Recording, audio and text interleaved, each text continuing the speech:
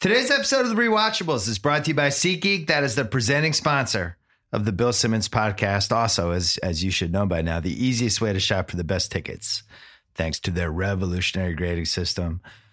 Download the SeatGeek app today. Go right to SeatGeek.com. Baseball, football, college hoops coming up, concerts, everything. Let's go there now. We love SeatGeek. And if you've missed the rewatchables, the first one we did was A Few Good Men, me, Chris Ryan, Amanda Dobbins. We put a whole bunch of old ones on the feed as well. The Departed 2006 classic coming up, me and Chris Ryan right now. We are an elite unit. This is who we're after. Frank Costello. So what do I do? You will not ever know the identity of undercover people. You have anyone in with Costello presently? Maybe. Do you know who I am? Maybe not. We are all convinced that Costello has at least one mole inside the Special Investigations Unit. You better get organized, quick. Hey, last time I checked, I tipped you off, and you're not in jail. Getting the feeling we got a cop in my crew. Sooner or later, he's gonna find out who I am, and he's gonna kill me. How's your brother? She's on her way out. You all are. Act accordingly.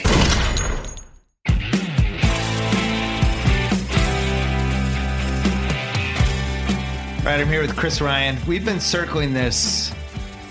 I don't even know what the analogy would be. It's like two boxers. Yeah, it's like two boxers who've circled each other for 10 years. Before the movie was ring. made, I think we were ready to do a podcast about The Departed. Yeah. Do you remember seeing this? Yeah, of course I do.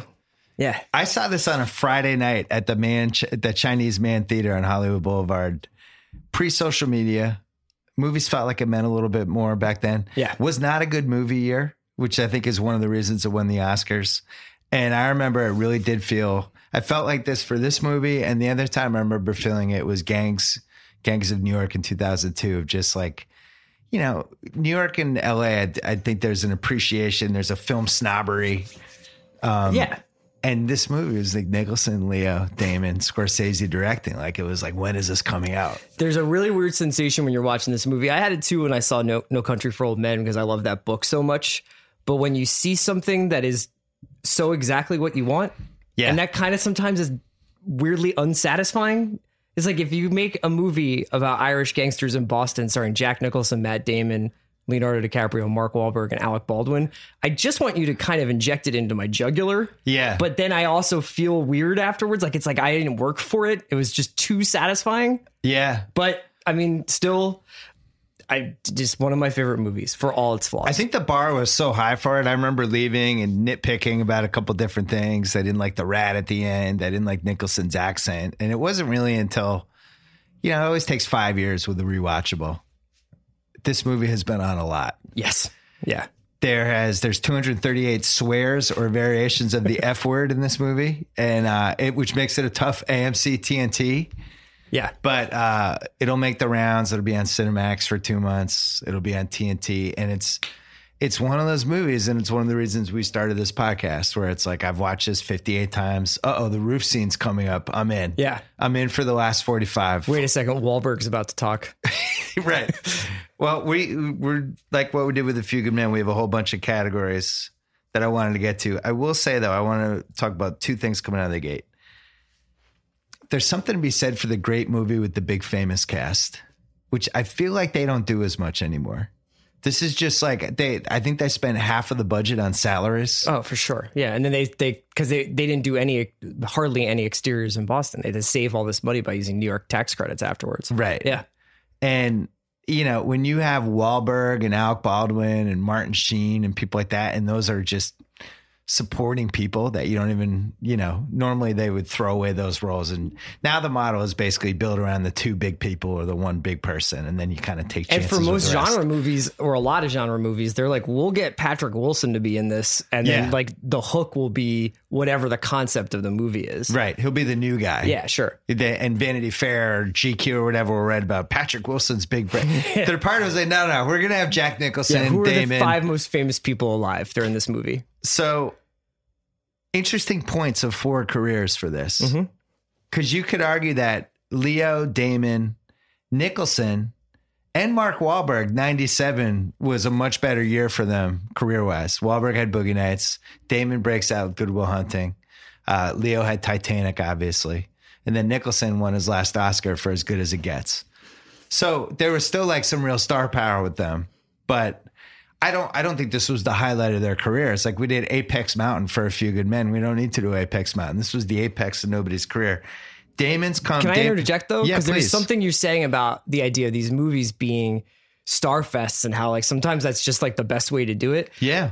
One of the secrets ingredients to this movie is I'm pretty sure that DiCaprio, Damon, Nicholson, and Baldwin and Wahlberg all think they're the star of this movie. Wahlberg definitely. Because they're just like, as much time as I get on screen, I'm making the most of it. Yeah. And Wahlberg is out of his mind in this movie because he's just like, what, like you guys had me for 4 days, but I'm going to make it feel like 40 years. Damon, 01 to 05, he does Oceans 11 and 12, the first two Bourne movies, Grimm and Syriana. So he's in full Matt Damon, A-list superstar mode. Absolutely. Leo at a slightly different point of his career. He's the biggest star in the world after Titanic, disappears for a little bit, comes back, does The Beach, and then does Gangs of New York. I don't feel like that movie was a 100% win for him. I don't think anybody does. Then he does Catch Me If You Can. Good movie. Yeah. And a great use of his talents. Solid. Yeah. The Aviator. It's good. We had no idea if he could do this part. I know I didn't in 2006. I'm Martin like, Scorsese didn't. He had Brad Pitt in the role first. Right. Can Leo play a kid from the streets of Boston who has to pretend to be an undercover cop? I had no idea. Nicholson's coming into this weird post As Good as It Gets Oscars part of his career where he did The Pledge, About Schmidt, Anger Management, Something's Got to Give. Hadn't really played a bad guy. Well, actually, Pitt was going to play the Damon part, but go ahead. Sorry. Yeah. Nicholson hadn't really played a bad guy, I guess, since The Shining. Is that possible? Yeah, I mean, A Few Good Men, he's a bad guy, I guess, obviously. Or Santiago's Death Saved Lives. We'll never figure it out. Listen to Rewatchables to find out. Scorsese from 97 to 05, Bringing Out the Dead, Kundun, Gangs of New York, Aviator. Looked like his ship had sailed for winning an Oscar. And he even says when I was doing the prep for this, he never thought this was an award movie. He thought it was too violent. It's a remake. Yeah. It was a remake. No remake had won an Oscar before. And the ship had kind of sailed on Martin Scorsese winning an Oscar. And it was like Goodfellas was going to be the Oscar he should have won and did it, or Raging Bull, whatever. And he never won it. And then this movie happens. Do you feel like this is a makeup Oscar? Because that was something that used to happen a lot more in the 90s, Right. early 2000s. Well, I'm going to give you the other nominees that year. Babel, The Queen, Little Miss Sunshine, and Letters from Iwo Jima. No, I'm very fine with Departed winning out of that group. Departed definitely, it feels a little makeup-y, but it really wasn't. Yeah. It was just a really, really, really, really bad movie year. The kind of inexplicable one, I did some research on this one too. So Wahlberg's the only one who gets nominated for an Oscar for Best Supporting. Leo does not get nominated. Nobody gets nominated. Nicholson did not deserve to be nominated, which we'll get to. Forrest Whitaker won for the Idi Amin movie. Mm-hmm. Leo got nominated for Blood Diamond because the same studio did Blood Diamond and The Departed. It's so wild. They wanted to put Leo Best Supporting Actor. Leo didn't want to campaign against everyone else in the movie. So they basically put all of their chips into the Blood Diamond thing. I think that was a mistake. Imagine saying that in 2000. We're putting all of our chips on Blood Diamond. Yeah. Yeah. Also, Leonardo He's good at DiCaprio. Blood Diamond. Sure, but his accent is like It's a flaw. Nicolas Cage YouTube montage. Yeah, where you're not winning an Oscar for the Blood Diamond accent. Yeah. And I think he's really good in that part. I think as the years have grown, I have a real appreciation for him in this movie. I would say it's one of his 3 best performances. Yeah, I would say this, Wolf, and Django are my 3 favorite Leo performances. Oh, interesting. Yeah. So you wouldn't put Revenant in that? No. He won the Oscar for it. Yeah. So was that a makeup Oscar? I think Revenant is like an award you give to somebody because they do something so physically challenging. We're going to rip through some categories. Most rewatchable scene is where we're going to start. Here are the candidates. Feel free to add one. Are you still a cop? Are you still a cop? No! Swear on your mother's grave, you're still not a cop? I am not a fucking cop! Are you still a cop? The Nicholson DiCaprio showdown, which is great. And there's something to be said for these movie moments where it's just these two giant stars in a scene together. We talked about it when we did our Heat podcast, when it was like this anticipation of Pacino and De Niro finally being in a scene together. It didn't have that quite level of this, but it's still cool to see these two guys doing their thing. Martin Sheen's death scene off the roof, the body, hey kid, you go, get out of there. And the body coming off the roof, landing right in front of Leo. Wahlberg killing Matt Damon at the end. The Damon Leo phone call, you're calling a dead guy's number. And then finally the roof scene when Leo gets killed. So you don't think that the first meeting with Dingham and Koskin at LRB is the most rewatchable scene? Let's put it on I there. didn't know if there's like a full other that's category. all I had. I figured you'd have two more. I think that is the most rewatchable scene. I orient my rewatch around how far back I have to rewind or fast forward to get to that scene. So Dingham's going to be the big winner of this podcast. Yes. With Chris Ryan's mic. Lace curtains. Okay. I will say this about the scene when Leo gets killed.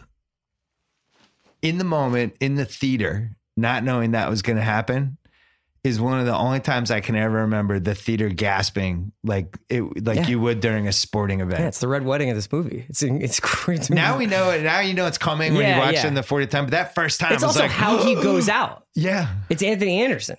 Oh yeah, yeah. You know what I mean? It's a random character who's only been in a couple of scenes, has only like kind of like a tertiary relationship to the plot, right? Right. Well, Anthony Anderson doesn't shoot him. He's just in the mix. Right. But like in the mix there when they like show up at the end. It feels like it's the wheels are coming like, up. What's happening here? Yeah.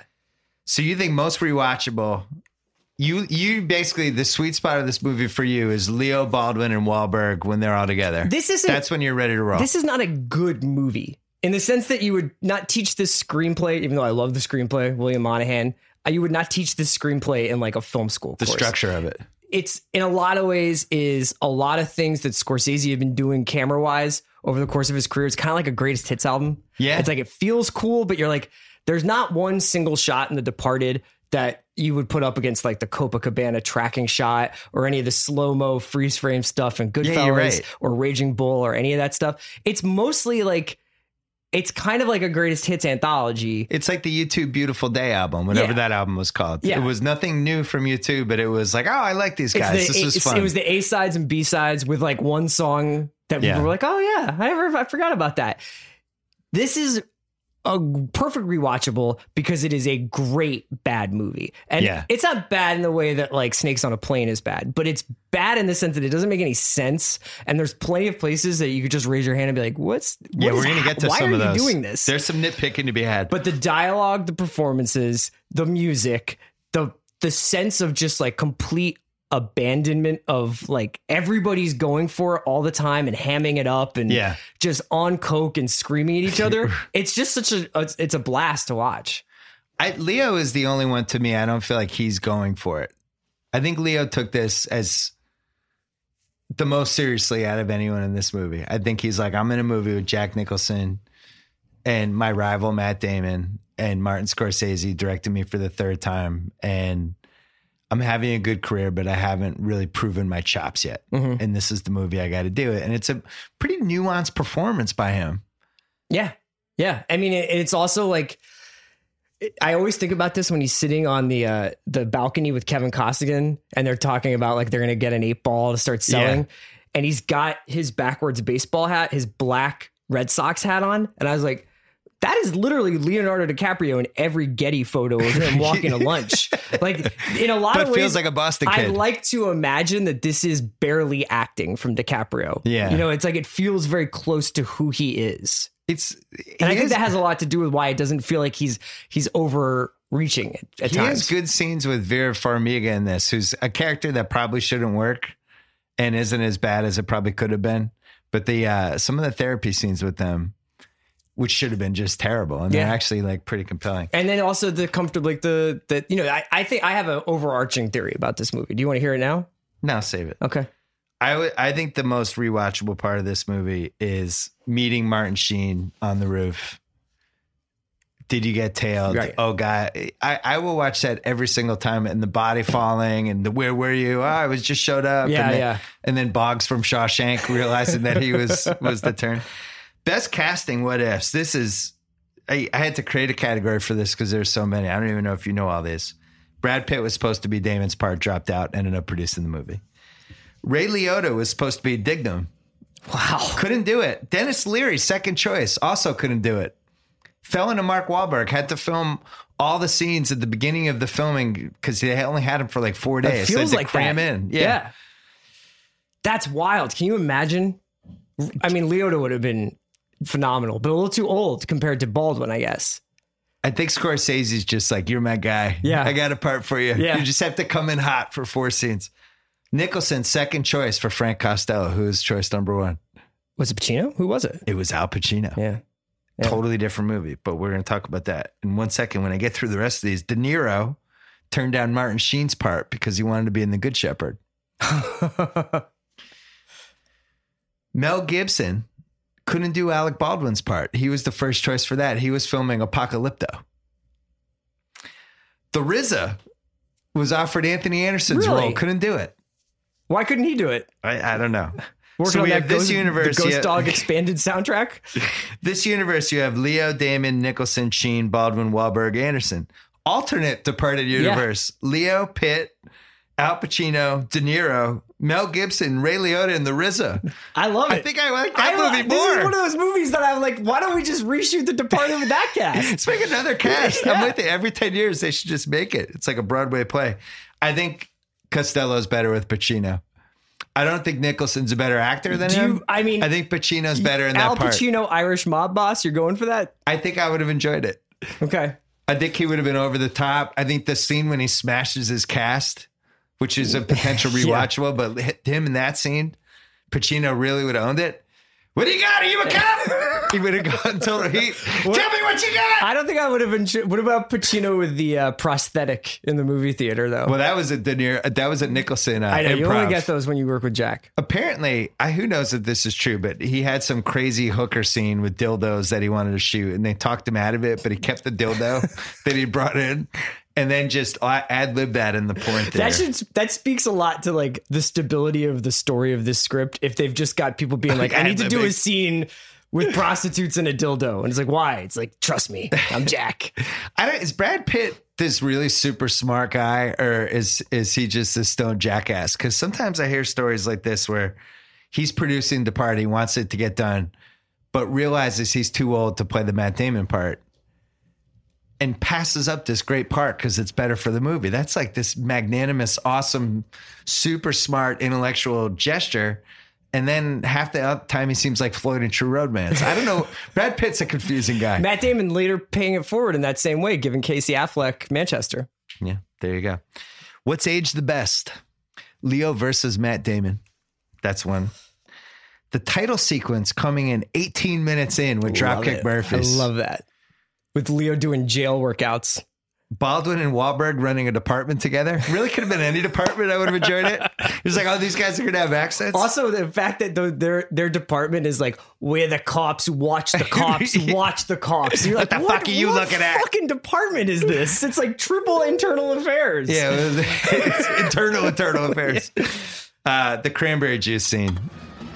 Cranberry juice? It's natural diuretic. My girlfriend drinks it when she's got her period.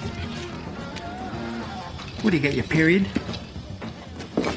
Which is arguably should have been in the most rewatchable too, but that whole pig. What's aged the best? Cranberry juice. Well, one last one. Okay. The Nicholson death scene. Cranberry juice. Cranberry juice is a perfect movie scene. Everything from the music to the way it's shot to Winstone's delivery of the joke is so amazing. So I have the exact dialogue. It was going to be in the greatest exchange section, but Leo goes to the bar, he orders a cranberry juice. Some guy at the bar next to him says, "Cranberry juice, what's that?"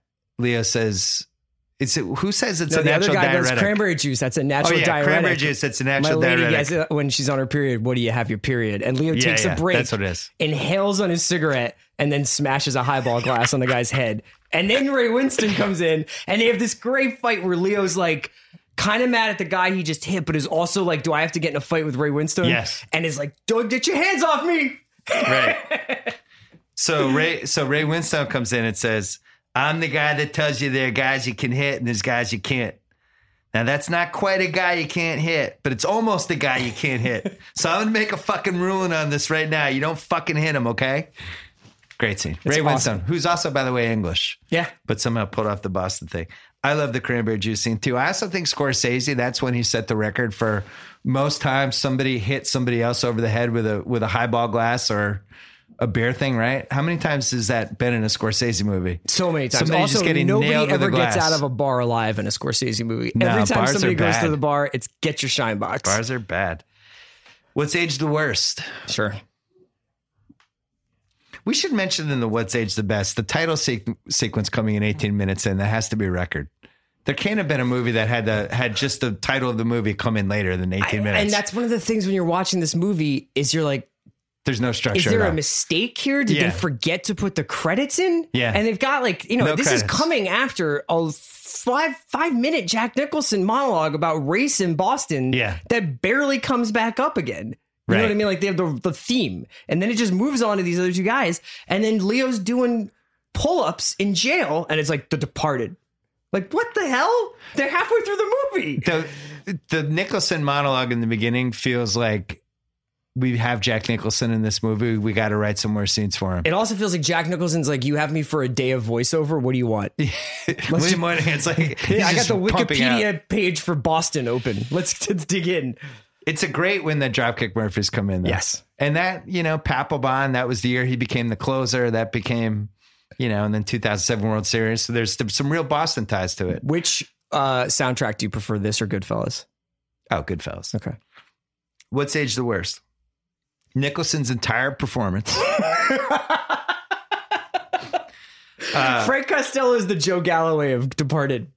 Mark Wahlberg's hair. Yeah. I think this was before he did the Tom Brady, made the hair super long, but then put the plugs underneath but it's like a very, like the last relic of Mark Wahlberg hair before his hair really fell off the mountaintop.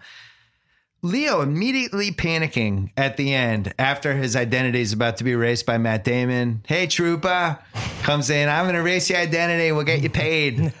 And then Leo's in his office, sees the Citizen Bank envelope that he knows was given from Costello to whoever the mole was. And it turns out to be Damon.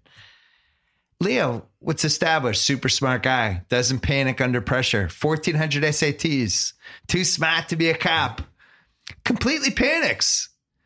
Runs out of there. It's like he couldn't have been more. It leaves the envelope in a different place than where it was. Damon comes right in, sees it. Like for the 1,400 SATs, not great. Not great, Leo. No. That is not age well.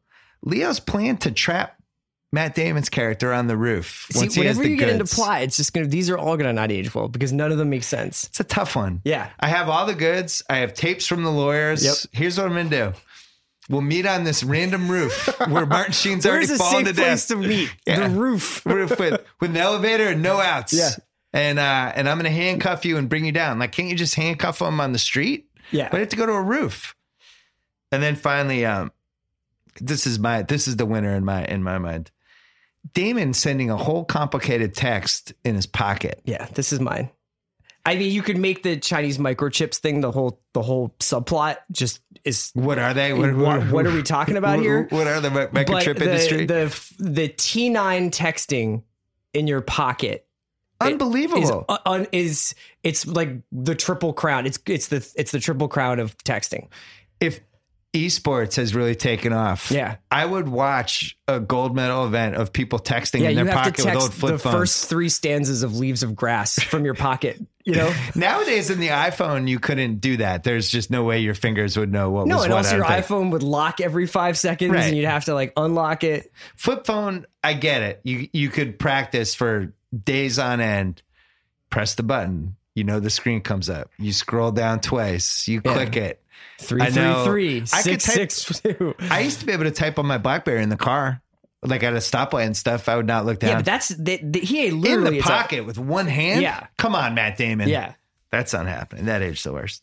Oh, and then this doesn't win, but it's a nominee. Scorsese using "Give Me Shelter" a third time. He used it in Goodfellas. Great. Yeah, home run. Yeah, Casino. Home run. Used it in Casino. It's like, okay. Maybe the ties. Yeah. Then he brings it back. It's like Cheap Trick Play and Surrender 3 times Come at a concert. on. Yeah. We know it's a great Rolling Stones song. Like Scorsese's fascination with the Stones is arguably his The Achilles crazy heel thing as a too director. is that he There's more uses music. Robbie Robertson from the band for these soundtracks where Yeah. like Robbie will do a little bit of music, but for the most part, he's the music supervisor.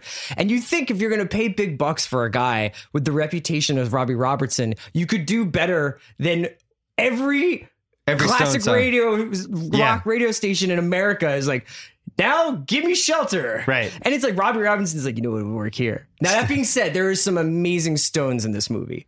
And there's some good, the Comfortably Numb remake version on the Therapist. I also finally did the hooking Let up It with Loose Leo scene is is good. great. Like the scene with Let It Loose is awesome. Comfortably Numb is great. It'd be funny if Scorsese made another movie and used Give Me Shelter again. Yeah. He really loved the Stones. That's why if you learned anything about Scorsese, he loved Bob De Niro, he called him Bob, the Stones, and people getting hit over the head in a Yes. bar with a glass. So there's three things. All right. Best performance by that guy. New category for this pod. Good. Ray Winstone, you mentioned him. He played Mr. French. You could argue if they're going all in with the Yankees level payroll for the cast, maybe you go a little bit bigger with Mr. French. Maybe get somebody who won like He was pretty big at it. He had done Sexy Beast. I think he had like a lot of momentum. you wouldn't have gone bigger? Well, how big can you get? I don't know. Mark Wahlberg's in the 4 scenes. He's a huge star. So here's what I learned while I was Googling Ray Winstone. Turned down the role of Jimmy McNulty in 2002. Did he? Yeah. Turned it down. Interesting. Could have been the lead of the wire. Didn't want it.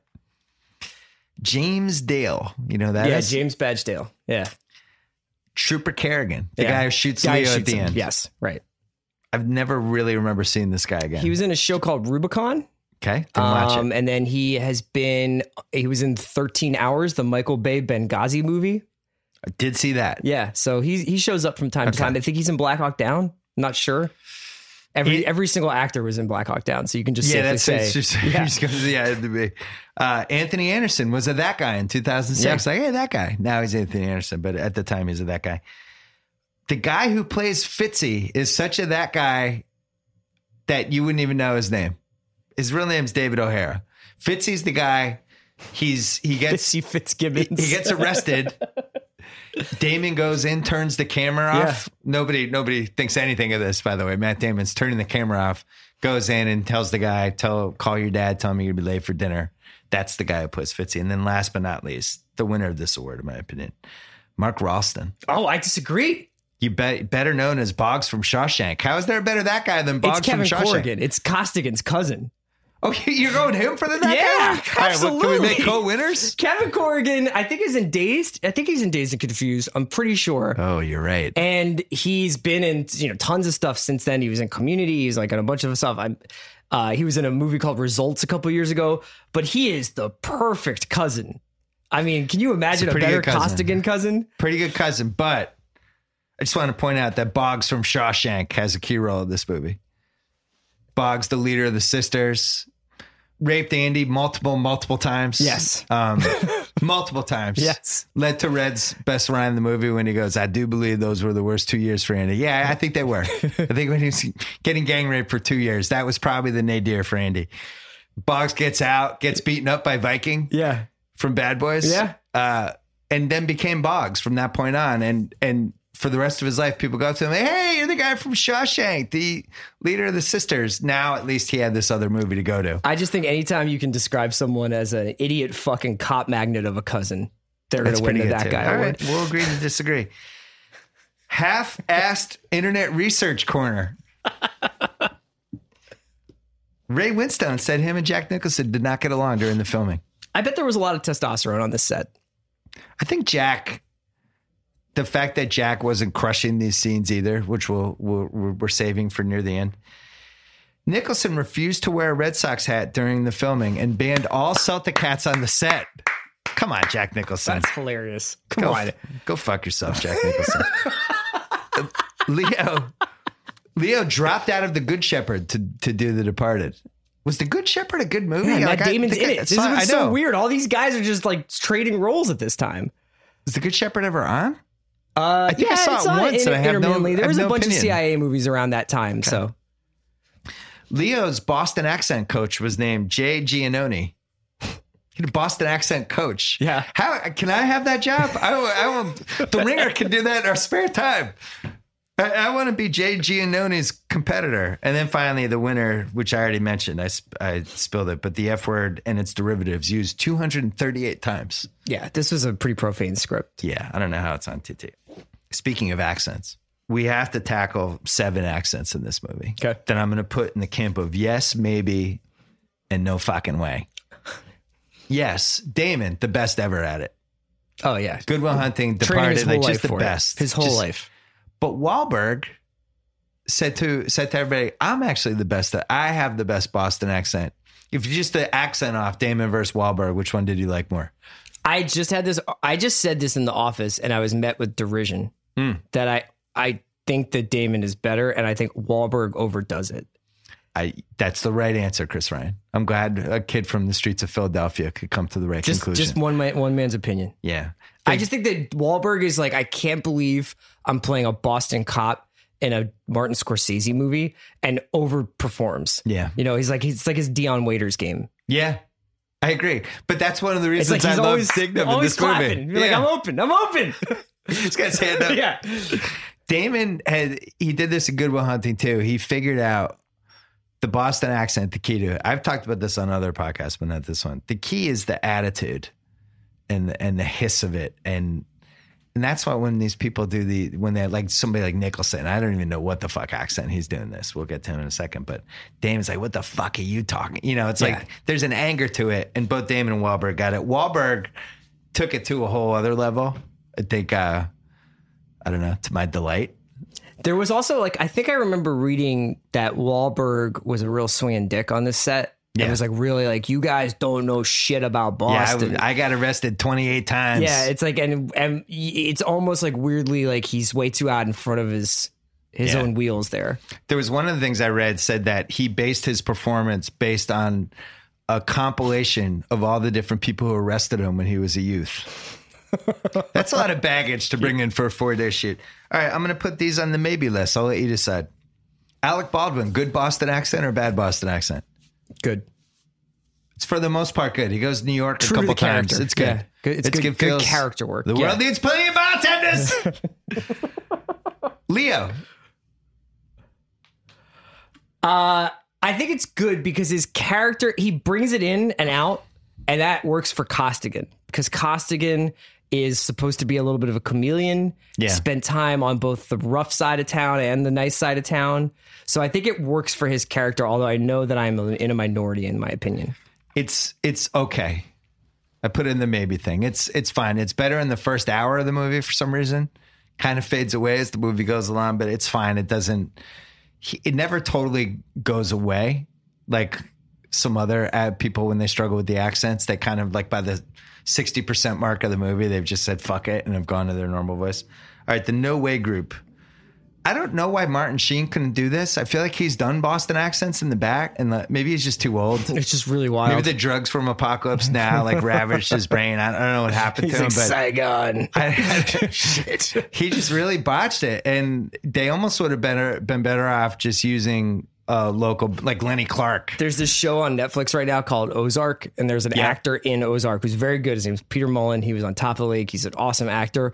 But I'm pretty sure that something happened with his accent on the show because every time he's talking, they cut to a reaction shot of someone else. When they're dubbing it? It feels like it. It's just a theory.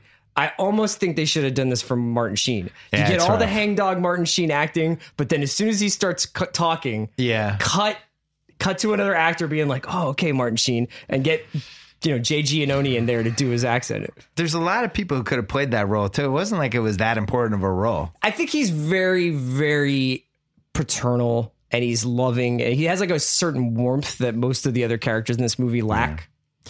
Vera Farmiga. She kind of quit on it. Yeah. So I'm not going to, at least she admitted she was wrong, but in the beginning, she really brings it in. Yeah. And then she just kind of, I think Scorsese must have been like, hey, I'm going to smash a glass on the side of your head unless you don't. We're going to go to the bar over there. I'm going to get an 8-ball ready. And then Nicholson, I don't know. There's just no way to even know what accent he's going for. So do you want to have a larger conversation about Jack Nicholson I still want to save it a little bit later. Okay. I don't know what accent he was going for. Or he's basically playing Whitey Bulger. Yes. he's playing this kid who grew up in the streets of Boston and became Boston's biggest crime lord. He refuses to wear a Red Sox hat. That's not a crime. He refuses to wear a Red Sox hat and doesn't have a Boston accent. This is supposed to be the most evil person who's ever come out of the streets of Boston. If you wore a Red Sox hat, wouldn't you be like, this is a little on the nose?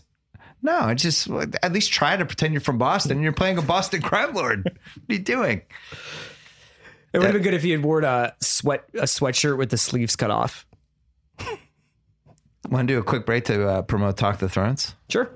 Sunday nights. We have 2 more left. Yeah, Sunday nights after the East Coast airing of Game of Thrones, after the scenes from next week. Yeah. Myself, Andy Greenwald, Mallory Rubin, Jason Concepcion, we go live on Twitter. Sometimes some special guests. T-Pain showed up. He was hilarious. Another special guest before the season is out. Okay.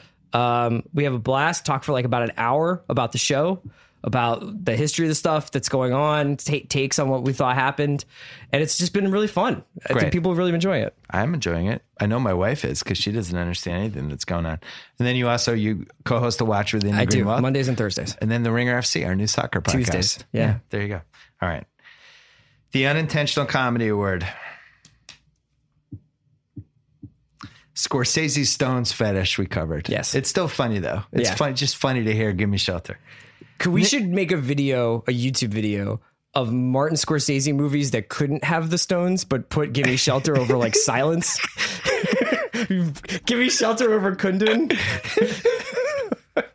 Gangs of New York.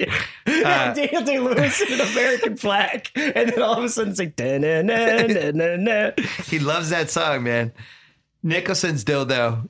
It's just so weird. It's so weird. It's such like a weird move. It's such a weird choice. Yeah, that's when it gets weird when you're watching The Departed on a plane. You're like, I'm sorry. Sorry about the dildo. The flip phones are just funny now. Yes, it's funny that we use flip phones. Yeah. Everything about it's great.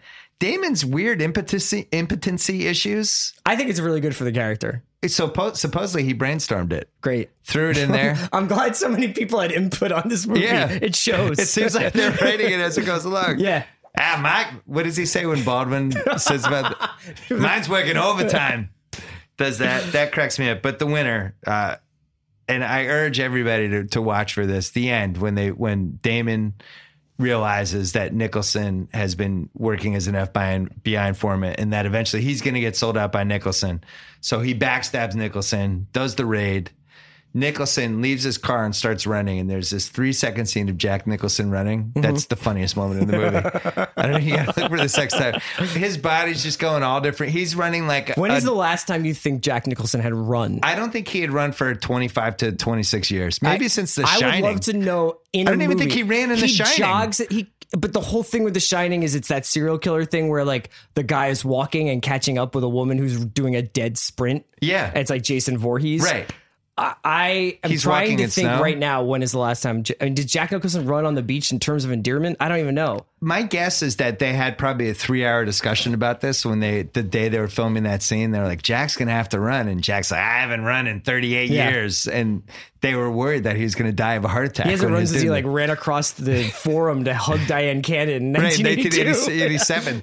Yeah. So he has to run because it would be crazy for him not to run. The cops are there. He's running to get away. And he runs like a 9.340. His body's going in 9 different directions. Yeah. It's great. I highly recommend looking for that. All right. We're going to pick some nits. Okay. Let's start early. Why would Leo agree to this undercover deal? No idea. It's like, you're too smart to be a cop. We know you want to be a cop. You can't be a cop. You're too smart. Instead, we're going to erase your identity. You're going to commit a crime and go to jail. You're going to come out, you're going to rough up some people, get in some fights, and establish yourself as a tough guy and get inside Costello's crew. And Leo's like, I'm in. That sounds great. Yeah. It's not clear why he's so out of options. I mean, you get the impression, obviously, like he's got this really tumultuous family. Yeah. This background. But man, like really like a bad career choice on his part. Terrible. Just as a Boston guy, watching this movie for 10 years, it always struck me that no apartment that I had ever heard of had such a great view of the State House. Would that be like a $10,000 a month apartment? It would be that. So I left Boston in 99. That would be inconceivable to have an apartment that had that view of the State House. there's that. And then there's no real part of the city that has that view. So it actually online, they said they made it up.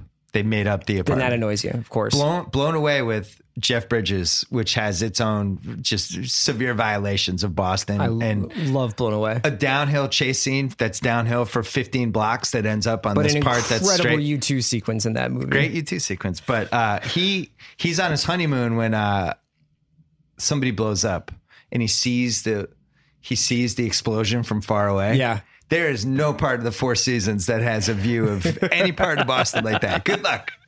Good luck finding that view. Would Leo and the doctor actually get together? I definitely think so. Okay. We're okay with that? Yeah. Because she's sexually frustrated? Do you want me to explain this to you? No, it's fine. Okay. I just want to make sure. No, I'm not explaining like romantic relationships, but I have a big thing about Go ahead, Leo let's hear and it. Nat. Okay. So one of the reasons why this movie is so interesting to me on repeated viewings is that if you take out all the gangster stuff and all the cop stuff, there is an element to which the DiCaprio and Damon characters are basically a metaphor for the two ways in which you can live in America. It's like about capitalism, and you can either compartmentalize everything and rationalize everything and basically be blindly ambitious and go after the golden goose or whatever, or you can feel everything and make yourself vulnerable to everything. And either way, no matter which road you choose, America will destroy you. Like either your ambition or your lack of ambition, your honesty or your lies ultimately crushes you. And she's attracted to both things. She's attracted to his vulnerability. There's that scene, the comfortably numb scene, where she's like, I can't tell if your vulnerability is an act. And he's like, I don't know either. Like, he's like, I'm so out of it. Like, I don't even know who I am. But Damon is so controlled in the impotency and all the other stuff. But it's like, basically you get this vision of the two sides of living in America. And they're both attractive to her and they're both interesting to watch, but they are both ultimately crushed. And it's guys like Dingham who move forward in the world, who survive. That's my theory. What'd you think of that, Zach Mack? Wow. Almost feel like we have to throw to another commercial. That was really good. Enjoyed that. Why didn't Vera Farmiga turn Damon's character in? I don't know. I have an issue with that. Okay, you go. Why is it? She should have. Just point blank. She knows that Something's he's a up. liar. Yeah. She knows that he's a bad cop. Not a client of hers, so it's not like she's violating some patient-doctor. Do you think she's thing. attracted to this idea that there's like sort of like life he's laying out, or it's like this, then the state senate, like this idea? I'm saying at the tail end, Oh, Leo's yeah. dead. She's at the funeral. She's crying, won't look at Damon, and then Damon says, "What about the baby?" And she's walking away and won't talk to him. Why not just turn him in? Come on, Vera Farmiga. Why didn't a more famous actor play Leo's killer? This is my biggest flaw of this movie. So watching this live for the first time, there's a million faces and plots, and it's a 2.5 hour movie. It's hard to follow everything. And then Leo arrests Damon. They're going down the elevator. Elevator door opens. Boom, he gets shot by this cop that we've seen a couple times, who's been established as a character, but has a forgettable face. Behind the desk. He's not like in the mix. Yeah. In the moment, I was like, I didn't even know who that guy is. Where'd that guy come from? There's a lot of that. Now you see it 50 times. Like, oh, that guy, he's the guy who's going to shoot Leo. That should have been like a Ryan Gosling. So if they should have used a more famous, younger actor. So you put, even if it's Josh Hartnett, it's a nothing role, right? But if you do that, yeah, you're like, why is Josh Hartnett in this movie? Well, I was like that with Mark Wahlberg the whole time. Yeah, but if you do it, you're always good. It's basically the Chekhov's gun. It's like you can't cast somebody that doesn't then have a reason for being in the movie. But then I'm confused that when it was like, who's this guy who shot Leo? And then it's like, oh, you watch the movie again. Oh yeah, they planted the seed here, here, I here, and there. It, but I didn't still know think it's like I think it works. I think it works, but I think if you had a famous actor, what if it was the RZA who shot him? That'd be good. Yeah. All right, so you're against it. All right, we disagree on that one too. We disagreed a lot on this one. More unrealistic. Nicholson not suspecting Leo or Sheen not suspecting Matt Damon? It's Sheen, right? Has to be Sheen. It's Sheen. Sheen runs the internal affairs unit. Doesn't this guy who's constantly like, oh, we've changed our plans. Hold on, I've got to call my dad and tell him I'm late for dinner. Like, I'm out. You're fired. Trace that call. Yeah. Turns out he's turning off cameras when they're interviewing. Nobody's suspecting anything with Matt Damon. We got a rat in this thing. Oh, it can't be this guy. The guy who's on the phone all the time, switching his thing card. And then finally, why didn't anyone talk Scorsese out of the rat on the balcony at the tail end? Do you think that's like, I better win my Oscar, just in case anybody doesn't get it? Do you think they argued about the rat? Because if I was like his assistant director, I would have been like, Martin, if you put that rat on there, I'm quitting. Take my name off the credits. I don't want to be involved in this thing. I have never read a really good explanation for why they did it. You know, there's sometimes though when people really feel the need to hammer home the point, you know, and they're just like, just in case nobody gets it. And you know what? I think that this is a little bit this film is a little bit different than Goodfellas and Casino. Like, Scorsese's directorial style is a little bit removed from this movie, and I think that The Rat is almost like, and now the movie is over. You know, it's like almost like a bow on it, like the end at the end of Few Good Men. Yeah. And there's a couple of references in this movie to classic gangster films, like the original Scarface and stuff like that. That are it feels like almost like a pastiche. Greatest exchange. I only narrowed it down to 3. Okay. Cranberry juice. It's a natural diuretic. My girlfriend drinks it when she got her period. What? Do you got your period? That's 1. How's your mother? She's on her way out. We all are. Let's act accordingly. Jack Nicholson. Good. This is my favorite. Who the fuck are you? I'm the guy who does this job. You must be the other guy. That's great. Let's start saying this in the office. Let's without telling anybody why. Mark Wahlberg's one of his greatest moments. Maybe, maybe not. Maybe fuck yourself, Mark Wahlberg. You called this number on a dead guy's phone. Who are you? I don't want to be a product of my environment. I want my environment to be a product of me. That's basically the dialogue version of The Rat. Yes. Yeah. That's the setup for the opening monologue with Nicholson. Yeah. I think Moynihan wrote that on a cocktail napkin 3 the night before when they were like, Jack says one day to do a VO. As for our problem in Providence, let's not cry over spilled guineas. I just really enjoyed that one. It's kind of racist. It's good. He uses a phrase. It's all solid. The Baldwin's whole marriage monologue that ends about ladies see the ring, they know immediately you must have some cash or your cock must work. Great advocacy for marriage there. And then finally, I think the top 2, you're a black guy in Boston, you need help from me to be completely fucked. Just a great line. Anthony Anderson takes it well. It's just good. It's funny. And then the world needs plenty of bartenders. 2 weeks with pay. That's my favorite line. What's yours? I'll throw in Costigan when he gets denied his prescription from Vera Farmiga. And he says, 2 pills? Great. Why don't you just give me a bottle of scotch and a handgun to blow my fucking head off? It's a really good wrap-up of psychiatry. That's Who won the movie?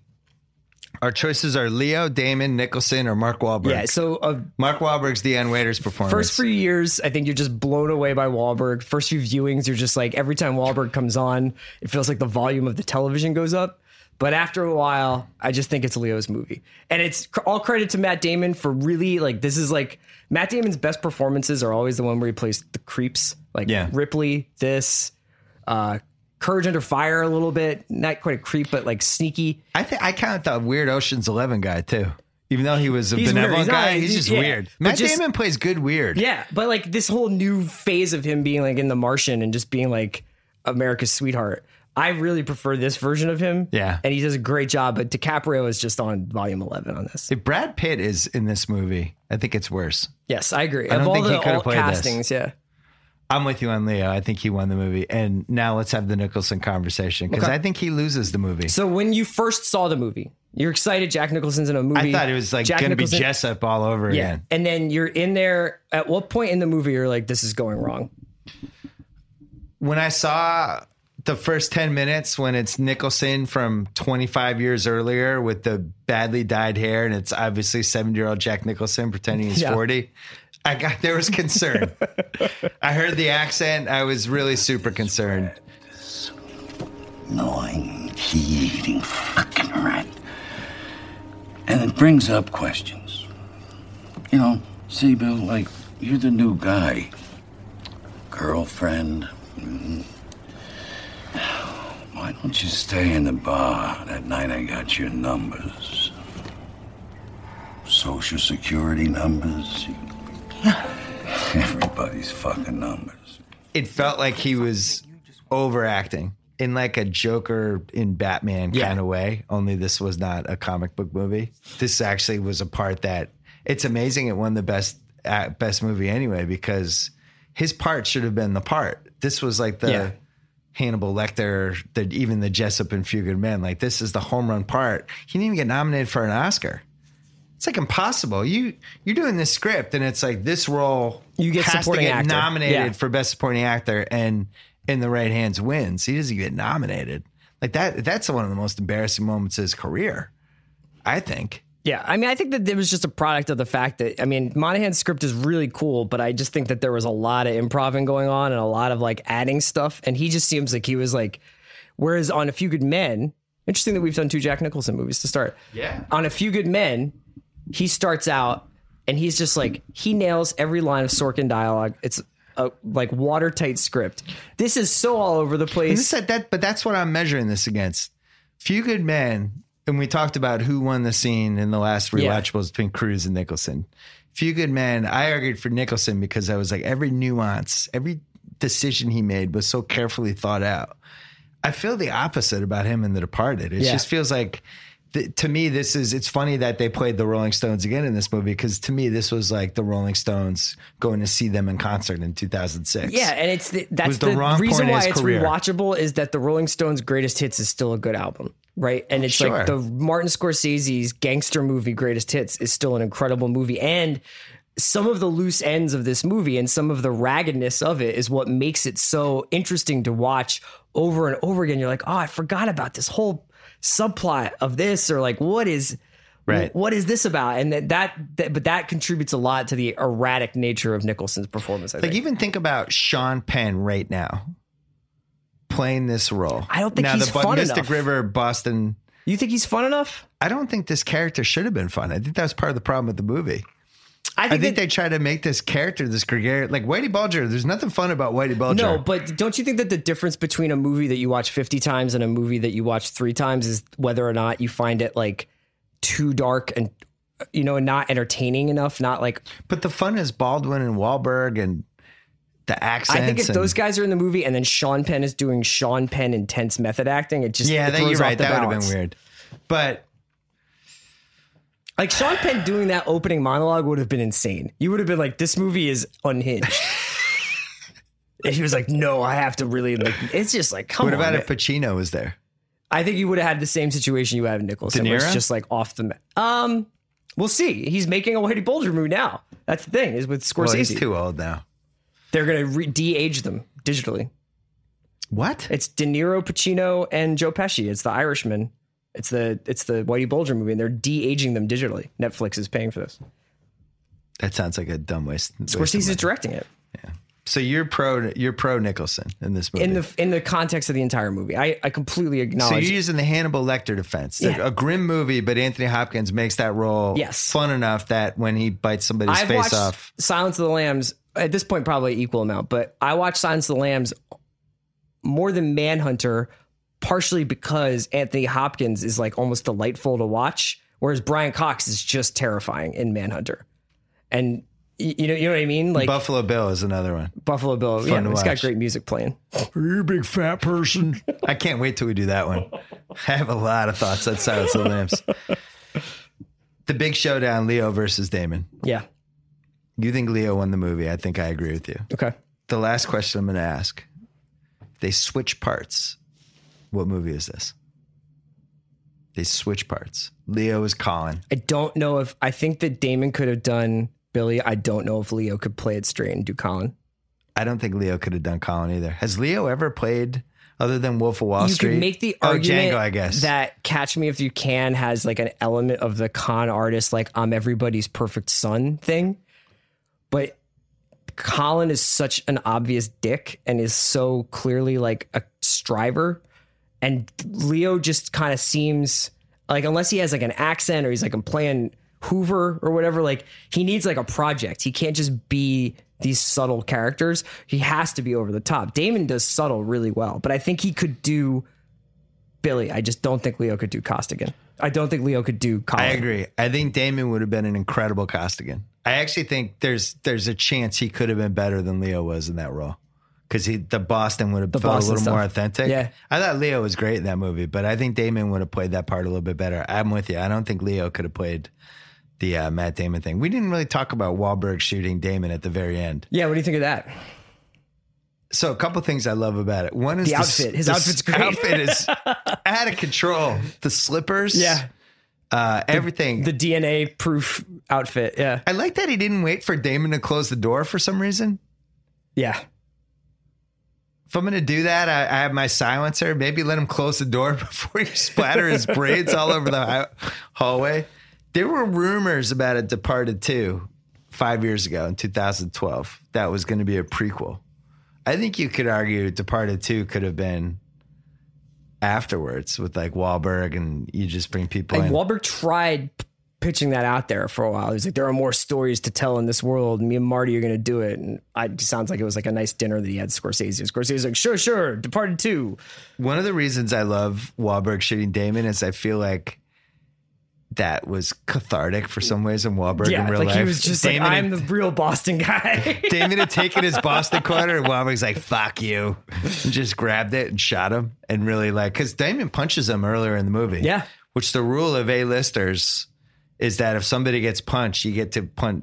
It always ends even. It balances out. But Damon punched him. Wahlberg doesn't get him back. Yeah. So that was kind of there. He's lower in the poster. Less scenes, but then he gets to shoot him in the end. So that's how he justified it. It's just amazing how much, I mean, if you think about that though, like the way he just dresses down Leo for like 5 straight minutes, he gives him the Alec Baldwin Glengarry speech. I think you like this movie less than I do. No, I love this movie. Nah, you're down on it a little. No, I'm not. You're down on the script. I'm explaining the variance within you're down on the rewatchable. script. Do you think it's a little choppy? No, I think the script is amazing. Like, ask anybody how much I love this movie. I'm saying, Zach, what do you think? Part of the reason why it's rewatchable is because it has flaws. Perfect movies aren't always rewatchable. That's an interesting point. I like watching movies that I get upset about, or like Castaway, which I'm gonna, even though it's an honorable mention, it's not a Hall of Famer. They keep you asking questions. Why did they do that like this? Yeah. What is this? What would it have been like if they had fixed this? Castaway, I've watched that scene when he goes back to Helen Hunt and the husband doesn't wake up. I could do an hour on that.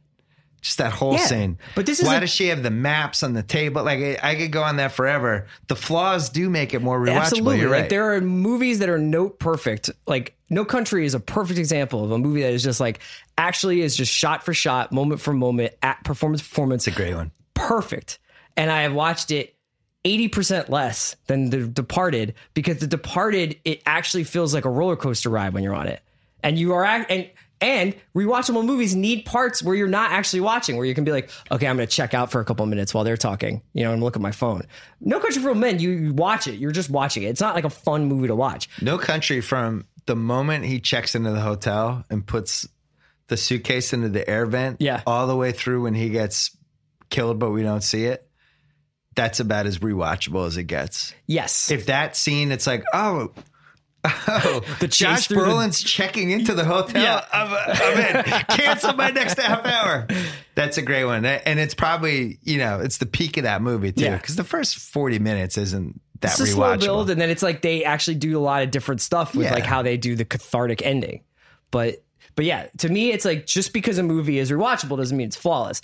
I love The Departed, but like it's definitely got problems, and it's fun to kind of talk about those problems because it's part of what makes it so good. It's amazing that it won Best Picture and Best Director, and both of us feel like the potential of this movie was probably a little bit higher. Yeah. I think it was mostly because of Nicholson and maybe Scorsese about 12 years too late.